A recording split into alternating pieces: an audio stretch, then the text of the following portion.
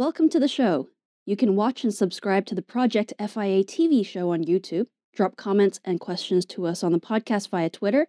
Our handle is Project FIA. And now sit back, relax, and enjoy. This is Project FIA Goes PC.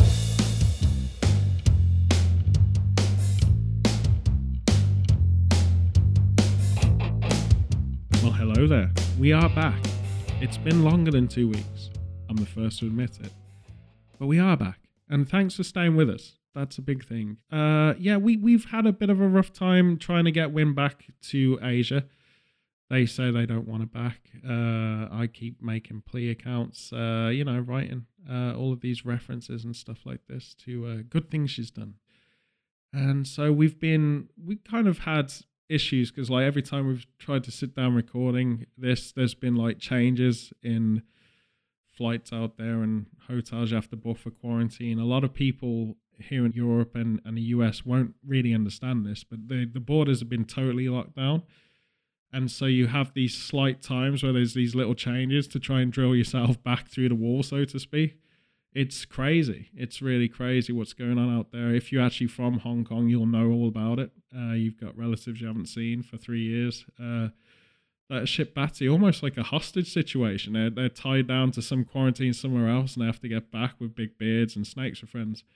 So we're going through that. And obviously we all know that our producer Winifred's got a massive beard and she has nothing but snakes for friends. Anyway, as I said, this is episode 117 of FI Goes PC. And as always, I'm your host, Rebel Zen, aka Danny Hale.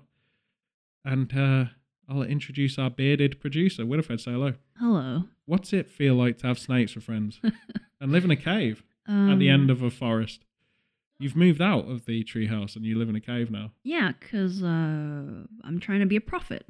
That's what prophets do, right? Well, there's a difference. You're trying to make profit. It doesn't mean that you are a prophet, you see. Yeah. I always thought Wall Street should change the name to The Prophecy, you know. Why? Because it's nothing but profit out there, is it?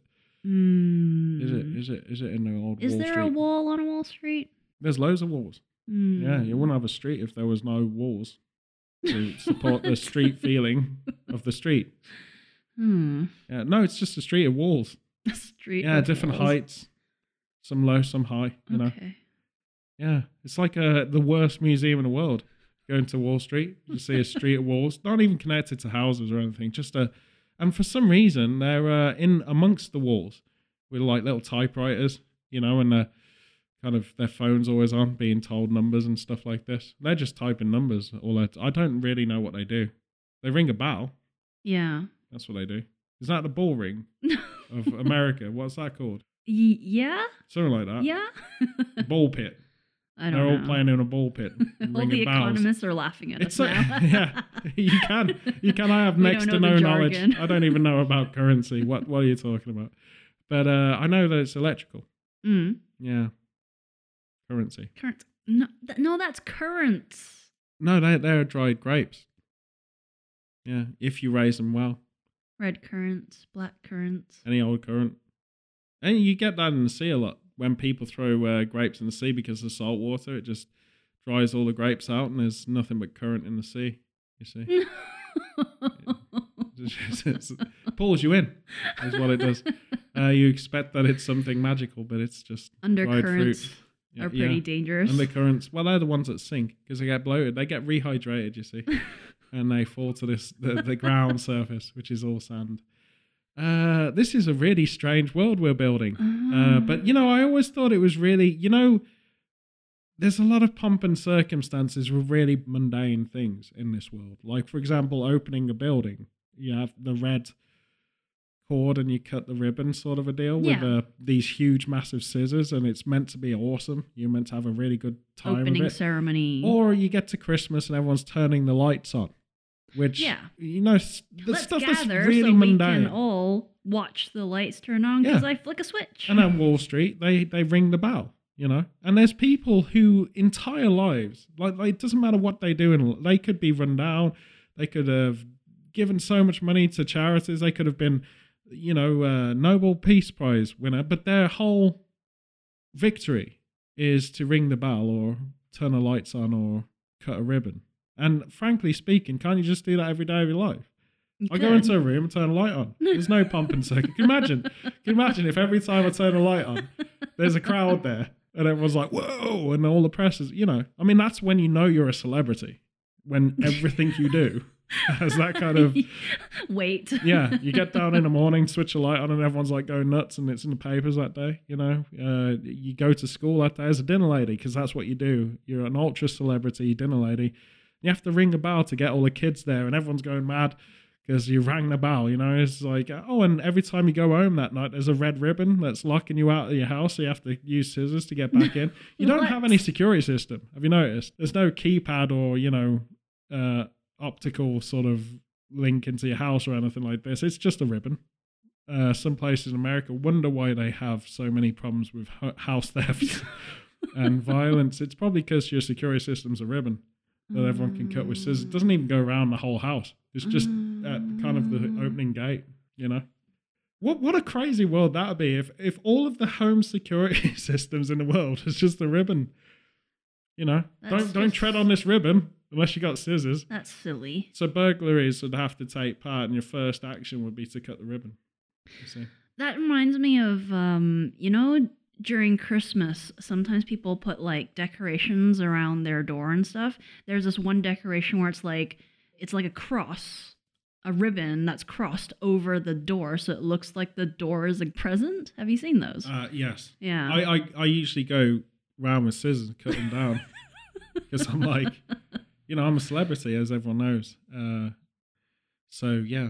I'm mostly a voice celebrity. So when I do my guest appearances these days, I have to dress in. I'm basically dressed like a phone booth.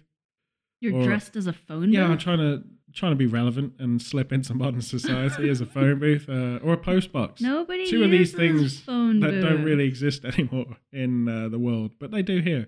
We have a few. So I dress in incognito uniforms and just go to these places with scissors. Make sure I've got a little armhole. Armhole? An armhole. An armhole? An armhole, not an alarm hole. Why would you have one of them? That's your mouth. And basically I just go around with scissors and cut the ribbons off stuff. Because I'm a celebrity, right? But only as a voice. So no one knows what I look like. They just know my voice. So if I say something, they know it's me, you see? Okay. Yeah. Yeah, it's interesting. I could do more now because we have to wear masks and stuff like that. Oh, you can get away with it? Oh, it's been brilliant. It's been brilliant because I've got a nondescript. The rest of me is nondescript, but my voice is what everyone knows. So yeah, it's interesting times. Because no one watches me on YouTube, I've noticed. Some do. 56 subscribers. I'm very proud of that, honestly, every day of my life. It's really good, even though it's me 56 times. In different accounts. I'm very happy. Yeah, I catfish myself all the time. You catfish myself? Yeah. How can you catfish yourself? You know when you got multiple personalities and you don't know that you have it. It's this thing where you keep looking at your phone every day and you're obviously talking to yourself. I don't have any friends. I don't even have a phone that works. It's one of those model phones that you get that they just display, because they don't want the real ones to be stolen. They don't work. They're just a plastic thing with a sticker on the front, Yeah, many conversations with myself every day. But how would you... It's like Memento, only worse. Yeah, because one of your personalities would have to be like, I want to set up a con, here's my profile, and then when you switch to your normal personality, you're like, oh, look, I got a friend request. Exactly. That's what it's like. I'm not even on Facebook. That's the thing that's more alarming. You see, I'm not even on social media, but one of my social... media personalities is obviously on it. Yeah. I'm not. So it's one of these very confusing days. But this is how I get through life. You see, all these conditions. Being a celebrity is a condition, obviously, and being only famous for being a voice is a condition. You can never disappoint people by having a body. If you're a celebrity voice. If you're a famous voice actor, no one wants to see you or your body. They don't want to see that. Like if you're a famous celebrity that does Goku's voice in Dragon Ball, or Naruto's voice, or something like this. Or The Simpsons. Or The Simpsons. Yeah. No one wants to see the person. No one wants to see that. They just want to see the voice. Say this, or hear the say voice. that. You can't really see a voice, can you? No. Unless it's transcribed. And then what's the point of that? That would be the worst job ever. I'm a celebrity Just read my transcribed voice. words. I'm just words on a page is what I am. This is where you... That's completely pointless. Have you noticed that this is the this is the reverse evolution of celebrity? Because, it used to be that authors were really famous for literally just words on paper, right? Yeah. You never knew what they looked like. Mm. You never really It cared. didn't matter. Didn't have photographs back then. Charles Dickens was a drawing. He could have been anything. He was an abstraction of himself. He was a carrot with a nose and a beard. Yeah. You wouldn't know him if you walked past him. Well, that's the point. He was just words, you see? And when he said, like, hey, dude, I'm actually Charlie Dickens, and he brought out his FBI little, because every author has one of these. They have these little FBI wallets, with their identification and their author badge that they have to have. Don't think the FBI existed back then. No, it didn't back then, but that's because they were authors. See, if you were an author, no one would know you're an author. So if you were, say, Charles Dickens researching a role for one of his characters, or he wanted to see the orphanage that he based on Christmas Carol or something like this, Tiny Tim. He actually met Tiny Tim. Yeah, Tiny Tim in reality was an insect. And most authors are crazy, by the way. They're mad. So they live at home and they see an insect and they go, oh, he's a little orphan boy with a poorly leg, that fly walking around, limping because one of his legs is broken. He's Tiny Tim, you see, because that's the origins of Tiny Tim. But anyway, they have to go to these places, a lot like a crime scene investigation. When you're an author back in the day, you're trying to research something and you have to go there. And all the local authorities, mostly kind of a prestigious royal guard or something like this, police or whatever, back in those days, would say, well, you have to provide, I don't know that you're Charles Dickens. I've never seen him. I've only seen a picture of him that's drawn badly. So he has to prove that he is, you see, and every author had this FBI wallet. And they'd be like, hey, Dickens, Charles, yeah. And they flip it out and it's got this badge that says, hey, I'm an author. And they're a registered, legitimate author, you see. Okay. So it's basically where the FBI got the idea to have that identification from. It's the same thing. From fiction writers. Yeah. From novelists back in the day, It's like Shakespeare. It's not his real name. Shakespeare What? wasn't his real name. No. His name was William, but it was William Smith. And in his classroom, there was loads of William Smiths. Sure. And so the teacher one day said, there's enough Williams here to shake a spear at, because obviously that was a thing you said back then. We didn't have guns, we had spears. Mm-hmm. And that's where it coined a phrase, William Shakespeare, you see. His real name is William Smith. Yeah. Bill, you like to be called. I recently read a These are all lies. fictionalized story about Shakespeare's kid. Well, based on... No one cares about that, because that's actually a Truth. book you're talking about. It is a book. You see, this is the thing I'm trying to say. So way back when that was where we were, entertainment was really dull. Entertainment was either drawings on a cave, right, or written word Yeah. on stones at one point, and tablets, and any other precursor iPads. But then it became, film, and you saw people, and everyone was like, oh my God, that's actually a celebrity right there, because I recognize them from the big screen. Everyone's like, they're so much smaller in real life. Probably because they're not projected on a 20-foot screen. But yeah, celebrities are a real thing now. Yeah. So no one cares about written words anymore. Yeah, they do. No, they don't. Yeah, they do. No, they don't. Libraries Just look still at- exist. Just look at all the controversy J.K. Rowling's faced. No one cares about her. They just Well- care about Harry Potter. Well, they care because people still read Harry Potter. No. Yeah. No, they don't. They read the imaginings of Daniel Radcliffe and the rest of them. Yeah, and she's irrelevant now. Plus, she's controversial because of things she said, as an author in books. Yeah, I just think it's really fascinating because obviously when you move forwards into real celebrity, which we're currently in, voice actors have a rough time of it because they're only really known if they apply the character voices you see that they play. It's different in Japan. Japan does it right because everyone How is so? because they celebrate the voice actors. Here it's kind of like you go to conventions, see 3 people that look like a dodgy uncle or a weirdo aunt, and they're actually voice actors. They're always the ones, and you're like basically in line at a Comic-Con or whatever, and this guy's the actor that plays the US version of, say, I don't know, Ultraman or something, and he's there, and you don't care until he speaks, and that's when you care, you see. Unless you listen to the original and then you don't even know who they are. Well, the point is, in Japan, they celebrate them. Yeah. In Japan, you go to Akihabara and they'll have this huge expo and there'll be a meet and greet. And they treat the voice and actors autographs and kind of like, everything. well, they treat the actors like idols. Mm. So you get to know them and then they do the impressions. And it's a whole wholesome kind of thing, right? Whereas in the USA, it's just like they're not relevant until they speak. Yeah. You see? In their character voice. I mean, it's different with The Simpsons. The Simpsons is different because a lot of them are famous, established actors behind the voices. Right. Yeah, I was thinking that's the closest because there's no translation. Well, That's the original there's probably voice. redubs around the world of Sure. The Simpsons, Yeah. I'd imagine. I'd love to see the German one, for example. Yeah, It'd be yeah, really yeah. aggressive. I know for a fact there's a Spanish one because I've heard it in America on the Spanish channel, Yeah. and it made me die laughing for 500 years. But yeah, it's One thing- definitely different. One thing I wanted to say about the Spanish Simpsons, right, is there's actually a character in The Simpsons who's actually a bumblebee, and he's actually Latino, and he speaks in Spanish. Right? It's a Really? Mexican character, yeah. Oh. Like when it was pseudo, who cares Okay to- about PC, like Apu days and stuff like this. Mm. But yeah, there was always a reoccurring sort of tiny role Yeah. Mexican character. And I always wondered if the Mexican Spanish translation, should that character be an American Yeah, and right. speak in English and then follow because wouldn't you want to do that? Like Yeah, yeah, regionally, just change the construct of it all, Mhm. It's kind of like here how you have something like a Japanese anime show will have one character that's Western speaking very bad Japanese in it. Yep.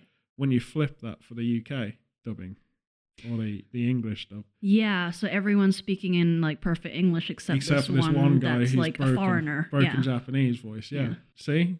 It's just a thought. Yeah.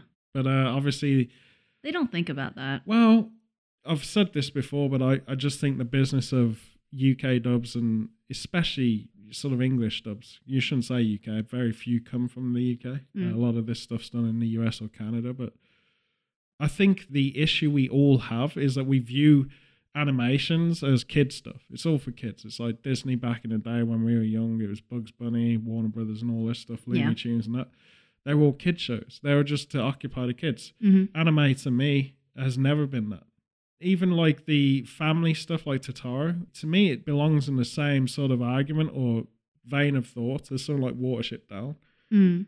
which if you said was just a kid's show, it a lot of us, because our parents used to do this thing where they'd throw us in a TV room and just put on cartoons, right? Yeah, And Watership Down was the one that was the one for us growing up. It was the 60s, 70s version and basically destroys your soul. It's Yeah. super crushing Yeah. as a narrative. Very dark, freaky, scary. A lot of intensity to it. The new one on Netflix, because it's CG, doesn't really have the same sting as the old one, in my opinion. The book is Obviously, the book is brutal, heavy. but no one reads those anymore. Literally as well. It's quite a We big listen book. to books now, don't we? They're taught to us by voice actors. Yeah. Again, you evolve Audiobooks. that novelty of celebrity. But when I was growing up, I just think you kind of lose a bit when you say that all of these sort of animations and stuff are directly for kids, especially from Japan. I always try and say this to people because I don't really understand it culturally. Japan has TV networks that have very limited funding. I mean, comparatively, it's almost embarrassing. Like an episode of Doctor Who costs more than the entire TV year budget of Japan, probably, Even worse is when you have like 24 comes out, like Kiefer Sutherland's brilliant 24 series. Mm-hmm. One episode of that was probably the equivalent of like a blockbuster movie in the 90s, like about 20-30 million an and episode. It's still going up. I mean, like Lord of the Rings. Basically, when you get to Game of Thrones, it's like 100 million a season. You know, like that's the evolution of our TV. There's nothing that can compete with that in the rest of the world. I mean, Korea is really incredible because they kind of don't have a massive budget, but what they can do with little is insane. Like you get some really elaborate, almost like they're fearless in the fact that they're not scared to just go full on crazy with their ideas, which I think is an amazing thing. If you're a film guy, one of the biggest problems you have sat down having a film discussion, writing a script this day and age is that you think budget. Mm-hmm. Like I'm never going to be able to afford big, so I have to crunch it down, and in Korea it doesn't seem to matter. They'll find a way to pull it off, which Yeah. I think is incredible out there. Narrative wise, they're still quite naive. When you get to Japan though, it's so underfunded that you need sort of to have that kind of incredible talent of narrative and story construction. And how to do that without limitation is animation. Yeah. So a lot of the animated shows in Japan are the equivalent of Westworld or Better Call Saul or 24 or whatever to the Japanese audience. They are the main staples of television, which is why they're doing so much business around the world, because these are considered the high-end TV imports of Japan. You know, every so often you'll get a pretty famous TV series or something, but it doesn't have the same punch. If you think of Attack on Titan, you're not talking about something that's basically equivalent of Looney Tunes. No. Or even Watership Down, or something that you would just throw at a kid. You're thinking 24. Yeah. It's basically the kind of equivalent in their TV schedule of that kind of blockbuster TV show. People don't get that here. It might be targeted at young audiences or kind of teenage, post-teenage students or whatever. But it's literally hard-hitting, balls to the wall, violence, gore, and all kinds of stuff. It's the same argument with video games. A lot of people don't understand this argument too. Video games aren't all for kids. We all know that at a certain level, especially after GTA and stuff. But it's kind of like the evolution of that is basically what you can do unless that's more immersive than doing it in film. If you pulled off, say, Cyberpunk, the video game, or The Witcher 3 or something like this, and turn it into a TV series. I know they have. Netflix is The Witcher series, but it's not as funded. You can't do what you can do in a video game. A video game is basically having the freedom of a novel, and the time of a novel, and building a world with absolutely any laws you want to build on it, you know? And then it's about creating a technology that can make that happen. That's what it's about now. It's basically blockbuster filmmaking, essentially. And so a lot of people don't understand that these things aren't just a clear blanket. You can clearly see if this thing is meant for a kid, it looks like Pokemon or Doraemon or something like this. Or they're the kid shows. And you can watch them as adult and just be a bit like, oh, okay. Yeah, it's silly simple, thing. right? Yeah. Dragon Ball, probably the end tier of that, where it's really early teens. I'd put One Piece in that section. Yeah. But then you go beyond that and it's something a lot more intense, you know? And so I just feel like there's a lot of prejudice in these areas. If you think about video games, especially, some of them are totally adult. There's no way a kid should be playing it. Yeah. In any sense, you know? But, that's just my view on Mario Kart. What? Well, you know, it's not a good lesson. If you're trying to teach a kid how to drive, like you're 15 trying to pass your theory test, Mario Kart's bad for you to play. It's very bad because you're waiting for the question. You're waiting for the question on the driving test, the theory test, where you're like, when I go across the boxes with a big question mark on it, I hope that I get a mushroom. And you'll fail your driving test because it's not applicable in real life. You see, that's why you shouldn't let kids play stuff like that, because it pollutes their ideas and reality. Yeah. You know, you're much better off letting them play Call of Duty. What, to prepare them? Yeah. As it's real life, isn't it? For future conscription. Well, it's real life, isn't it? If you're the average American nowadays, you have to walk around with guns in your, you know, it's wild streets out there, man. You know. That's the next Call of Duty they're going to do, is Call of Duty Everyday America. Yeah. Because it's a war zone. Yeah.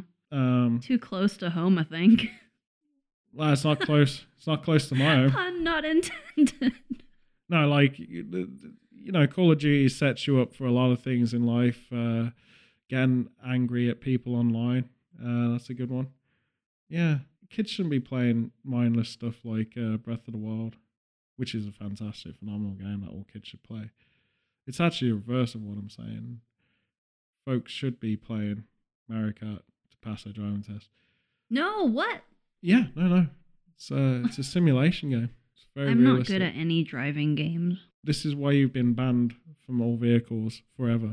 Because I just break them. Don't know which side of the road you're on. You don't know how to I like turn. to press all the buttons at the You same accelerate time. into corners, I which do. is, there's many F1 drivers that'll tell you that's not a good idea. You didn't do well at physics, did you? I didn't like physics. So did you know that Will Smith slapped Chris Rock in the face at the Oscars? Were you aware of that? Yes, when it was happening because of Twitter. Right, so that's all we're going to say about that. Okay. Yeah, because I've got nothing to add to it. It happened. It is what it is. People are going to talk about it for months. I don't care. Helped with the ratings. I mean, the whole thing as an event, I feel like you can summarize the whole thing by what Denzel Washington's reaction was in the corner. He just looked utterly shell-shocked, miserable, appalled, kind of embarrassed. And Yeah. I think that's how we should feel about it. We shouldn't be goading it. Like, the whole thing is, it's kind of like when you're in a position to be at the Academy Awards, it's the highest privilege and prestigious event for anyone who's in the film industry, right? Whether you like it, whether you agree with the politics, it is what it is. And it's turned into almost a youth club now, like where insults are being thrown out. And like, to me, it's like, when you had school assemblies, high school assemblies, and then this dude goes on because they're going to give him an award for like whatever, like prefects or whatever. Yeah. In schools in England, we have prefects, which are like basically the stormtroopers of school. No. Get a little badge, get given a stick to beat kids up with. You're basically you're the secret police of your school, and yeah, you have the authority. yeah, and your badges the badges that they give you, they actually have like video on them.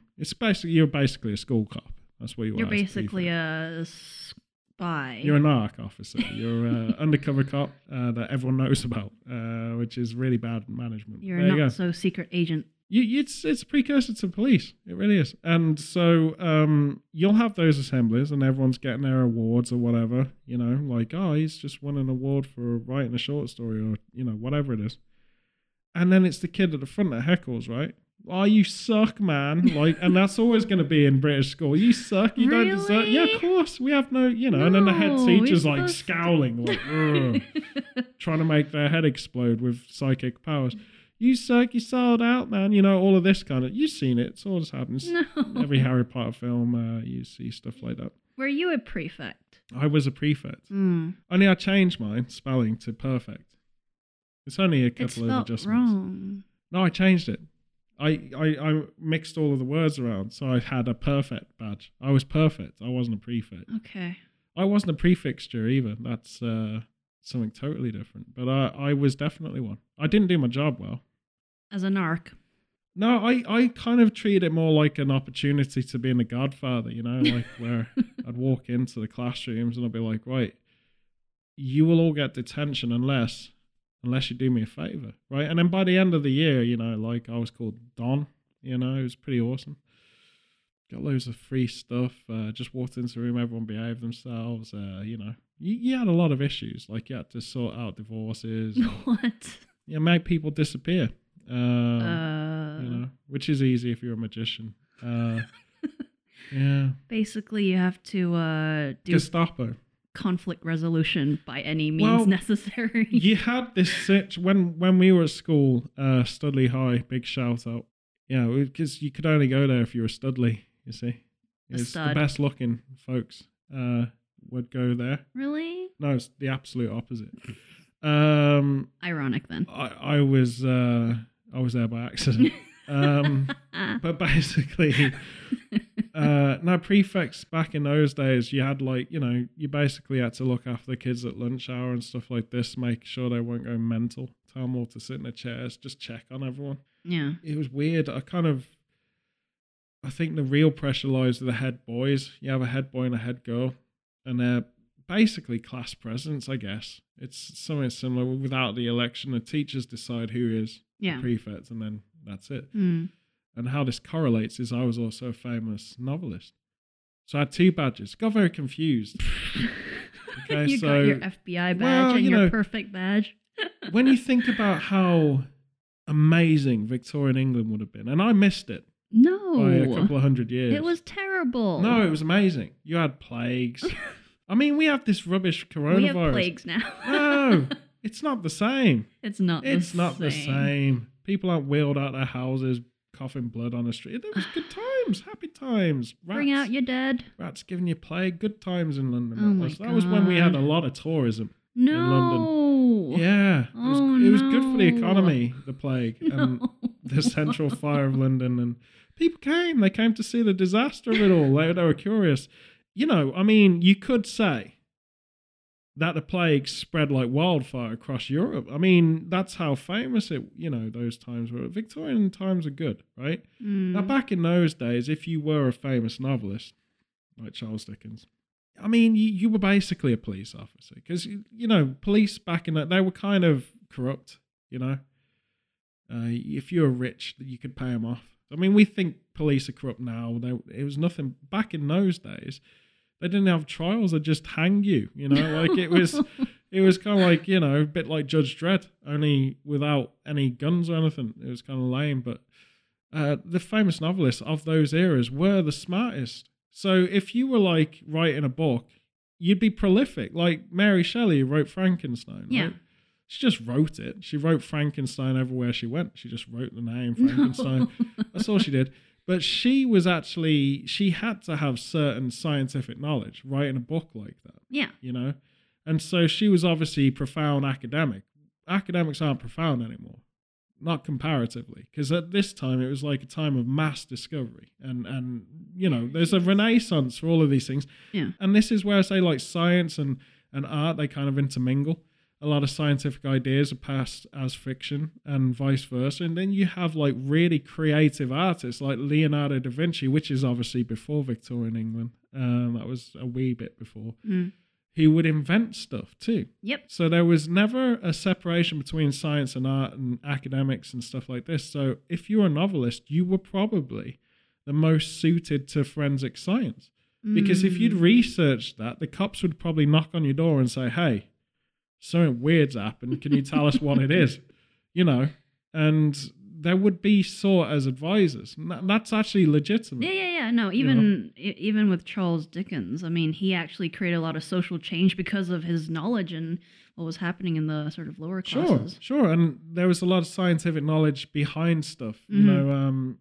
It's you learn all of this by playing Assassin's Creed. No, it's all in there. It's very factual and accurate. That's the one based in London. That name eludes me. I think it's Syndicate or something. You roll the clock forwards, and obviously it's dumbed down now. You're not going to go to David Walliams, famous children novelist or young teen novelist, and ask him for any advice. I don't think. So what happened was with the invention of the photograph, right? They lost their prestige as CIA agents and FBI and forensic scientists. They lost all of that overnight, so the badges weren't worth a lot, because everyone knew what they looked like. You see, so there is an argument against knowing what someone looks like as a celebrity. If we went back to the times of kind of being a celebrity as a voice or just as words on a page, you could argue that our celebrities would get a lot smarter. Most novelists now wouldn't be asked for anything, would they? No. If you think about Stephen King, you're not going to say, hey, Stephen King, can you come What's here? What's your opinion on... Yeah, can you tell me what you reckon about this... social economics. The chemistry of this crime scene. The chemistry of this crime Yeah, the chemistry of it. Can you tell me about that? I mean, our police have got more sophisticated. A lot of them are novelists too, in their spare time. People don't understand that. Fictional characters are doing that now, like being... What do you mean, like Sherlock Holmes? Yeah. He was a Victorian specialist. Advisors. Well, he was based on police. Charles Dickens, he was. Sherlock Holmes. No. Yeah. The character Sherlock Holmes is basically Charles Dickens. In that period of time, Charles Dickens was Sherlock Holmes. He had an opium addiction, saw flies, thought they were Tiny Tim, stuff like that. It's all there. I think I've just destroyed most British culture and literature. Don't listen to any of this. It's not fact. But I just think it would be a really fun show. You know how we always doing all of these kind of nods to stuff and, going back in the old days. Sherlock Holmes has been done 300 times recently, It would be a really interesting show if you actually had that kind of construct of the old novelist back in the day who had his little FBI badge to say that he was a novelist, fighting crime. So I hope that someone does that. He doesn't write crime novels. He writes mostly Novelist crime fighters. romance and dramas, Yeah. but he's secretly a crime fighter because he's very scientific. Well, just talking about like how art and science sort of like interject, it reminds me of this the invention of like forensic science, and basically it was this lady who created like doll houses, but then she started recreating crime scenes through doll houses. I would argue she was the murderer. I had this conversation with your little brother recently. The fact that he's a neuroscientist. I don't think there's any disconnect between art and science. I think both intermingle and sort of give concept to each other. I think back in the day, classically, an artist was a scientist. I don't think there was any distinction. I think you would have always had a cross-academic... Like, if you think about this, okay, so when Tolkien was a student in Oxford, right? University, that is, not just a student in Oxford, which city. is a boring film. I'm a student in Oxford. I don't go there. I'm just in Oxford as a student, right? Now, he was actually at the university. And if you have legacy students who were back in the day when academics was really about discovering and new stuff, we've kind of had this global effort to kind of make that harder and harder and harder as the years go past. But he would have had an active understanding of multiple academic fields, especially in his research. And you can see it by the way it's written. You don't get books written like Tolkien today. The language is too sophisticated, the depth and all of this stuff, the world building and everything like that. It's not like that today. You wouldn't read a playwright now that's like Shakespeare. The language, the iconic language of Shakespeare, it can only be done badly as a really bad interpretation now. Like a kind of fake spear, if you will. Fake spear, which is what I call it. Fake spear, which is kind of like the Game of Thrones-y type of, Yeah, I see what you're saying, yeah. What I like to think is, you go back in a day where art is... For example, in martial arts, I mean, no one talks about this at all in the West. But if you were a Chinese Sifu and your art was, say, in Chinese Wushu or whatever, you were not only the neighborhood doctor, you were the neighborhood teacher, you were the neighborhood sort of problem solver, you were the forensic scientist. You kind of had an academic who's basically an academic because of his art in that neighborhood. And everyone goes to him for all the advice that they need. That's what it once was. Yeah. You hear stories about the Shaolin monk that comes down from the temple and because of his enlightenment or whatever, he's more educated than anyone around him. So everyone listens to the stories and then it becomes like kind of Buddhism or whatever. It becomes that over time. The artist is always the storyteller, and the storyteller is always the thing that inspires the science or the technology or the development. And sometimes it's reversed. Sometimes a scientific discovery will then inspire the artist. Yeah, absolutely. But they're one and the same. The thing is that it's blurring now. It's blurring now because of this concept of celebrity, where a celebrity isn't essentially an artist. A celebrity is famous for whatever reason. I was recently watching Mr. Beast, who is the most prolific YouTuber of our current time. Okay. And Mr. Beast is one of these kids that's out there who's got a very YouTube research developed kind of academic approach to what he does, where it's quick cut filming. It's always exciting stuff that he puts out. He's doing what all your fantasy was as a kid, like big Monopoly game or let's reenact the Squid Game stuff or whatever it is. Now, here's the thing, okay? You can be a YouTube artist. You can be. He's proof of that. There was Freddie Wong before him. There's proof of people actually putting art out on YouTube, and it's incredible. Sometimes it's better than what Hollywood can do. You had this Mortal Kombat sort of reboot attempt on YouTube as a YouTube exclusive, and it blew up. It became huge. Cobra Kai started on YouTube. Yeah, and District 9, the guy who created it. It was did like a lot clip. of CGI stuff. The point is about Mr. Beast is it's basically Viva La Bam. I've talked about Viva La Bam in the past because of Jackass, right? Viva La Bam is everything Mr. Beast is doing, but he's doing the YouTube generation version of it, essentially. Yeah. And he's doing it to more kind of video game inspired narratives, like MMO stuff like Fortnite. But the thing is, if you ask Mr. Beast anything about cinematography, he hasn't got a clue what you're talking about. If you talk about film, structure, and school and stuff like that, no idea what you're talking about. Right. So when you have this generation of Twitch people and stuff like this, I always think their mechanic of creativity is based on the games they play, the ideas they have through the games they play, and it's very seldom the kind of entertainment factor that can even rival the big guns, even though in their own circle on YouTube, it's doing stuff that the world hasn't seen before. Therefore, they're extraordinarily wealthy people when they're at the top of the game. Yeah. I will say that he is almost like the untouched Bam Margera. Bam Margera put Viva La Bam has become almost bitter since losing his best friend Ryan Dunn and just spiraling out of control and stuff. There's a lot of bitterness in him, which is really sad to see because he used to be just crazy fun.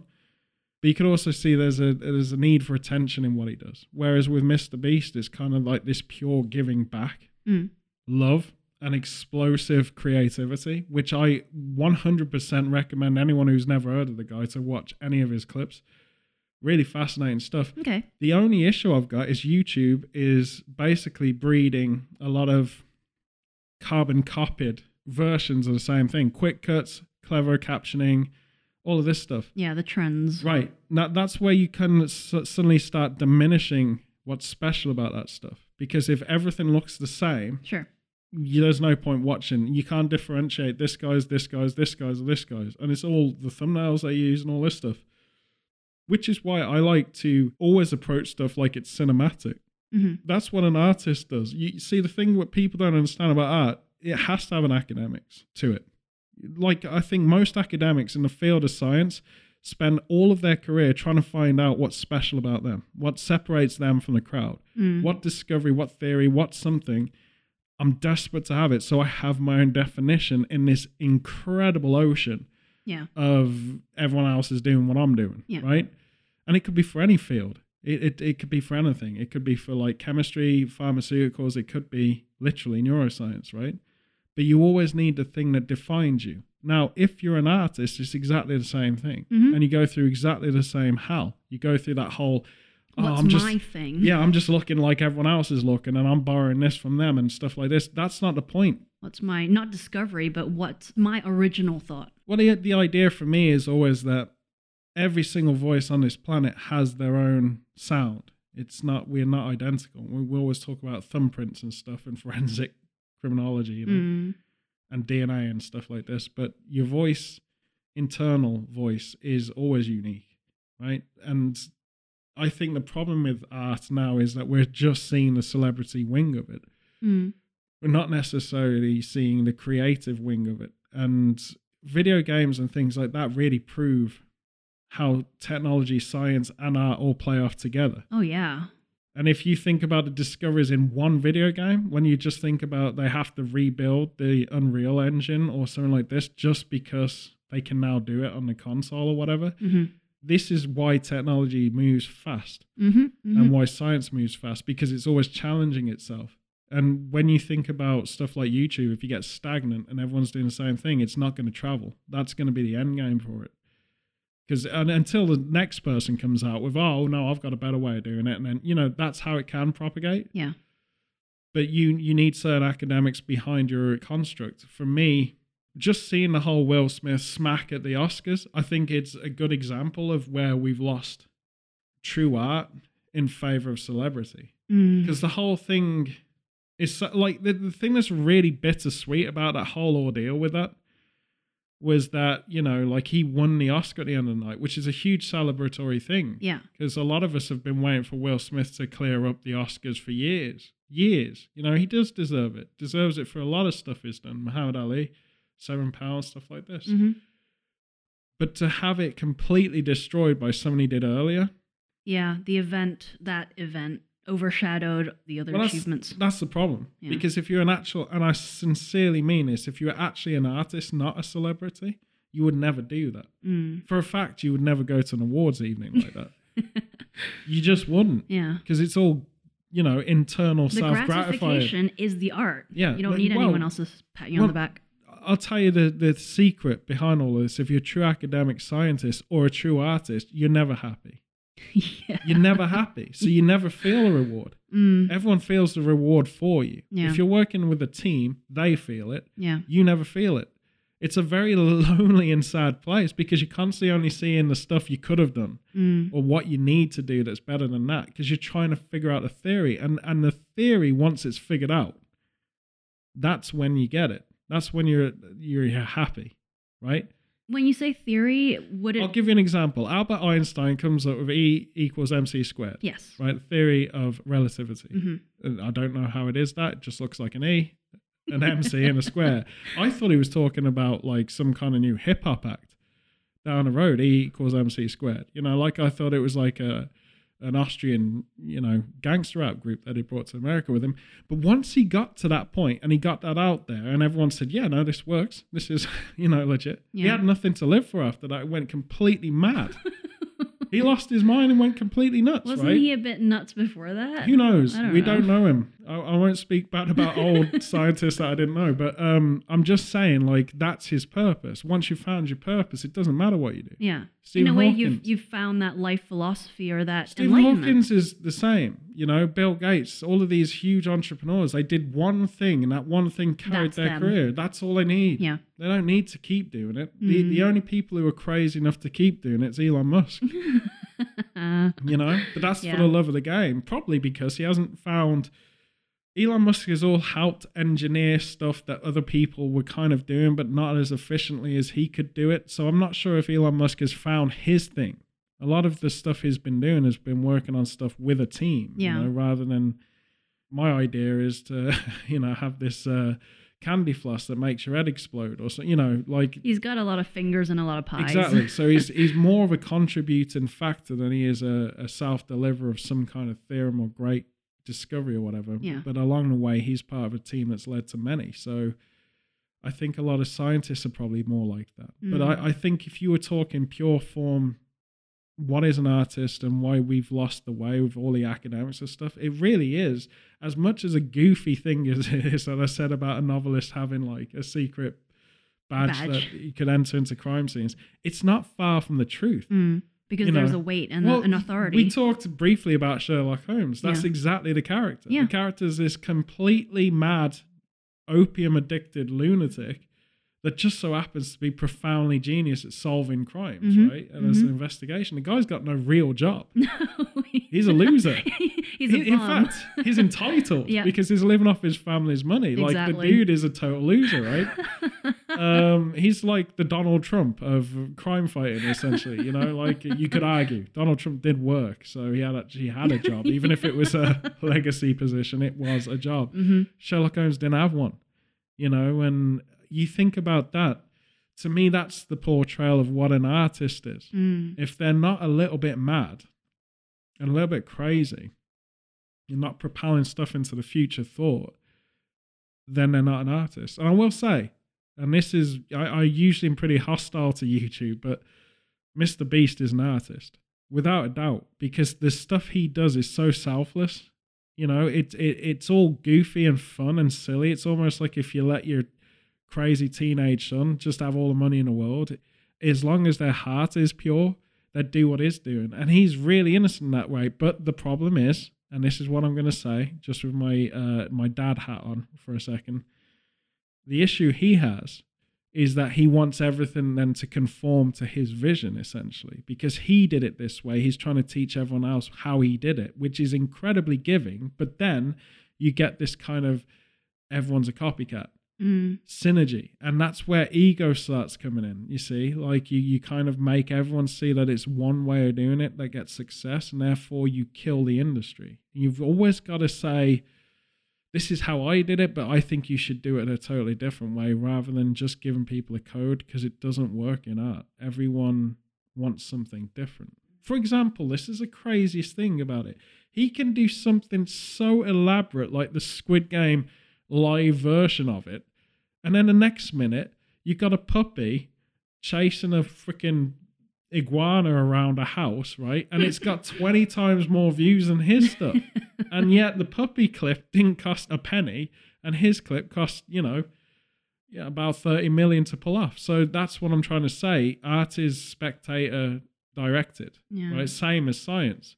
So weirdly, this came from being slapped in the face in the Oscars, full circle to explaining you the dependency that we should all feel about novelists being forensic scientists. And we ended up linking science and art together. So that's good. And the biggest test for both art and science is longevity, the test of time. Are we going to be talking about it? Is it still going to be relevant in like 10 years, 100 years? It's also the reality of the hit that you have. For example, a lot of stuff is forgotten very quickly. I think one thing that absolutely blows my mind is Michael Jackson. Is almost a conversation no one's having.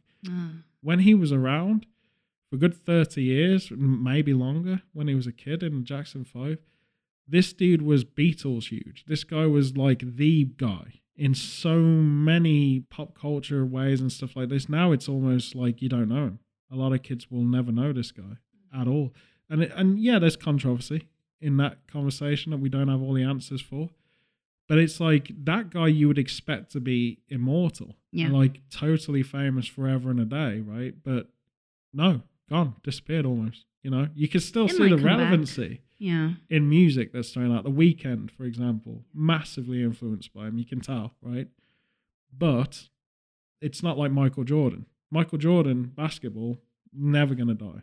It's a brand, Air Jordan, stuff like this. It's also what he did. Never going to die. But if you think about science, if you get something right in science, it's forever. Vaccinations, the big taboo, the conversation no one wants to have, that invention is going to be forever. And that was considered a completely insane witch doctor idea. When it first started, yeah. Exactly, a cuckoo crazy idea. Yeah. Picasso, we've all heard of that guy. Lunatic, bad dude, not a nice guy. He as an artist will go on forever. Yep. That's where you establish a theory, you see. The theory goes on forever, as does the art, but the person disappears. Yeah. That's kind of depressing. So to bring it back up, I watched WrestleMania. Okay. It's a 2-day event, all weekend. I was on my own watching that with the couple of squirrels and a pigeon. That's because it started at 1 a.m. here. Yeah, it's great. We were all gathering nuts watching No, thank you. Pigeon was just eating whatever was at our feet. Pigeons are asleep. No. They At were 1 well a.m. into it. Massive fans of wrestling, pigeons. Huge wrestling fans. Some of the biggest fans. Like, if you ever go to a wrestling event, especially when it's an open air arena, you will always see a pigeon there. Like, they're huge fans. Okay, fair enough. On the build-up, you'll see pigeons around the streets. Pigeons are everywhere. Yeah, they'll be everywhere, especially for wrestling weekends. So this is the craziest thing. So the wrestling thing it used to be just a Sunday. It's now an entire weekend, starting on Friday, right, all the way to Sunday, right? They did this during a pandemic, probably because they needed to keep eyes on it. I got to be honest, as a tradition, it gets super exhausting. It's really exhausting because for us in the UK, it starts at 1 o'clock in the morning, goes on till the wee hours. It's a tradition I've had. I kind of said that once The Undertaker's done, I'm done with it because I'm getting too old, to be honest. A lot of my childhood heroes are like retired, either dying, which is really sad to see, or retired, right? Yeah, right. The biggest sell for me this year was Stone Cold coming back. And honestly, that'll be talked about and trended all over the internet. Even if you're not a wrestling fan, you must have heard about Stone Cold Steve Austin. He's been in films, done reality TV, got one of the best podcasts ever at the beginning of it. He's stopped doing that now. But yeah, that was just incredible to see that dude back. I think the whole match he had with Kevin Owens, who's a Canadian wrestler, ultimate heel, really awesome wrestler as well, like super good. Just to see him coming back, you kind of felt your heart in his sleeve a lot because here's a guy who hasn't wrestled for nearly 20 years. He's also late 50s. Right. Can he do it? Is it going to look awful? Because Bret Hart came back a while back and it was pretty terrible. Okay. I'm not going to lie, because he had a stroke though. Like, he had to end his career on a real legitimate reason. Stone Cold had a legitimate reason to end it, but has healed since. So he's got more in his tank than Bret Hart ever could have, so But it was a really good match. It was kind of precise. Speaking about Bret Hart, just to the wrestling fans, and this is where I left this to last, it was kind of a nod back to his no holds barred match with Bret, the one with Kevin. And I just want to say, this is going to sound really weird, but thanks Kevin Owens for bringing Stone Cold back, because no one else could do it. 19 years, everyone tried to get a match from him. No one could do it. Yeah. So it is what it is, man. It's a huge thing, because if you're talking about icons, we're talking about science and art and all this stuff. Stone Cold is an icon, man. Yeah. Like in the world in of American, wrestling. like he is up there with the Michael Jordans and all this stuff. Undoubtedly. Yeah. For pop culture, and if you were even relevant in the 90s with any of this stuff, you'd have heard of him, and he was probably on your talk show at some point, and he was probably putting you through a wall at some point. He was definitely on SNL, for example, but the guy was an icon, and to see him back and to see the fan reaction was amazing. It never gets old, man. And hopefully, he can go back to life now and never be called on again. But if he is, I think if he put a year, I think he'd probably have classic Stone Cold. The guy's in insane shape. Well, it depends on how much he's enjoying his retirement. I don't know, man. Like, if I was at his age, once a year I'd pop back for a match. Yeah. Like The Undertaker did for a while, It's tough on the body, though. It's such a physical It doesn't have gig. to be. He showed that. It doesn't have to be. Everything they pulled off in the match, it was so secure and tight and locked down. Right. You got to understand, man. Like, I'm a martial artist, right? And when you're working in films, wrestling is one of the most fascinating things to watch for someone who's trying to choreograph a fight sequence or something, because it's basically a stunt show. Yeah. The whole thing's a stunt show. It's physicality, and it's high spots. It's all the marks. If you were working as a stuntman on action scenes, it's the same thing. Yeah. You're doing the same thing, right? Only in wrestling, it's this kind of primeval Olympian kind of vibe to it, where it's all pyrotechnics and the crowds there and stuff like this. Now, we had Diamond Dallas Page here, way early on in our podcast Way days. back in So episode 9. I've got an affinity and a thing with wrestling. I've met a lot of wrestlers, had a lot of friends who are wrestlers. Stone Cold is, if you watch the match, even if you're not a wrestling fan, you can go on YouTube, check the highlights out.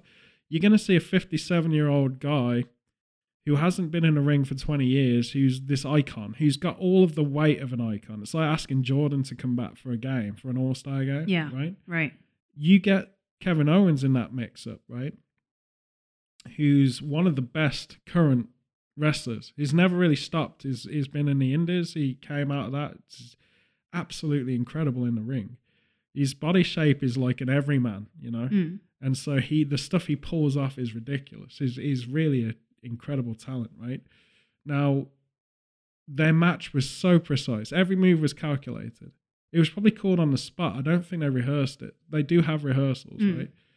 And just to see how coordinated it was, nothing in the spots would have injured Stone Cold. He was heavily protected. Yeah. He's a perfectionist. The dude is the Michael Jordan pro wrestling, to me. I mean, we talk about Hogan and all of these guys in wrestling, right? Stone Cold and The Undertaker are the two real icons. It doesn't matter what you think about Ric Flair and all of these people in the past. They're the ones that kind of broke the mold of personality in wrestling.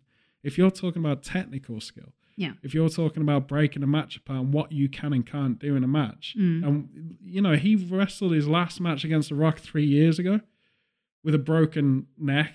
His legs were gone. He could barely walk, and there's a whole documentary build-up of Stone Cold leading to his retirement match against The Rock. It was a hidden retirement. No one knew who'd retired until, after. And he's so technical in what he can and can't do that it takes someone like Kevin Owens, who's one of the best in the field now, to go through that with him. And they did it. You could tell it was slowed down. You could tell it was a safe wrestling match. You could tell. If you compared it to something like the Pat McAfee stuff, where everyone's doing shock spots and like trying to break each other's neck and stuff, and this was slow. This was a slow-paced match, very methodical. But that's why Stone Cold was famous for being precise. Yeah, works with the style. 100%. I think the iconic thing that he had that people don't really understand is something like Brock Lesnar does, and that is make a wrestling match look like a street fight. Like it looks like a real car crash. Yeah. It's not a pretty thing to watch. It's not full of spectacular flips and moonsaults and stuff. It's literally you're in a fight. Yeah. Man. And they pulled that off. And it was so amazing to see. I was in awe the whole time. It was surreal. It is literally like Jordan coming back for an All-Star game. You never thought it would happen, and then it's happening. And you had a build-up for a month, and that's not a lot. You had one promo from Stone Cold.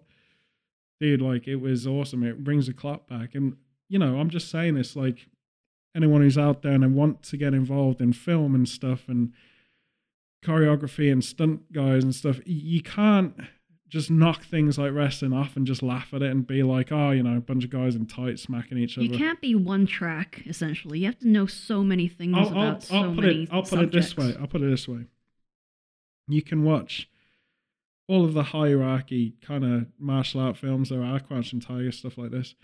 The best stunt performers on this planet are WWE superstars. The best. I mean, we got other wrestling factions, AEW. The best of the best is WWE, for sure. And that's from safety standpoint to what they're doing as far as pressure. They're the best, without a doubt. And I think as a spectacle, it's exhausting. It's like it's 2 days watching pure car crash stunts and stuff, But I think it's worth a shout out to watch it if you get a chance. Anyone who just wants to see the highlights of Stone Cold, I think you should. And for me, one of the highlights of the whole weekend was the Undertaker's speech. If you don't know a lot about pro wrestling, you know about the Undertaker, again, an icon away from the image of wrestling. You'd have seen him at some point in your life on something. His speech at the end, kind of his Hall of Fame inductee speech, was, it will change your life, man. It will change your life for many reasons. And it's kind of a weird thing. It's like that they dubbed it straight away the next day as a TED Talk. It kind of was. And that was really original. But there was a lot of honest feedback from his career and also criticism and also inspirational advice. And I think in this time, we're in such a dark time around the world and stuff like this. When you hear things like that are being said, or you see these pockets of excitement that can still happen, you know that everything's going to be okay. It's really going to be okay. I would like to say we've evolved too far forwards. Like, if we're watching international events like the Olympics now as a group of people televised, then we are closer to being cool with each other, right? That's what I like to leave us on. And also, as now is going to be trend, expect the Golden Globes to be like, I don't know, Matt Damon kicking Tom Cruise in the balls. It's going to be a wrestling match. I think each award is now going to out massacre the last one, And also, they should probably have pro wrestlers to do the hosting, Yep. Wouldn't that be interesting if The Rock hosts? I think The Rock and Kevin Hart did, actually. They did the MTV one. It was amazing when they hosted Yeah. it. And a quick end shout out is Mark Wahlberg did a great job promoting the beginning intros of both days. I was shocked to see him there. It was super weird. But anyway, it's cool, man. You should all watch it. It's real fun. And just to, if you're not interested in any of that, just try and be a novelist, because it opens a lot of doors. That's what I'd say. We'll be back in 2 weeks, but it might be the last one that we have with Win before she goes back. If I successfully board a flight. Yeah, or if you're halfway swimming the ocean, who knows? But we will be back in 2 weeks this time for sure. Take care, everyone. Be safe.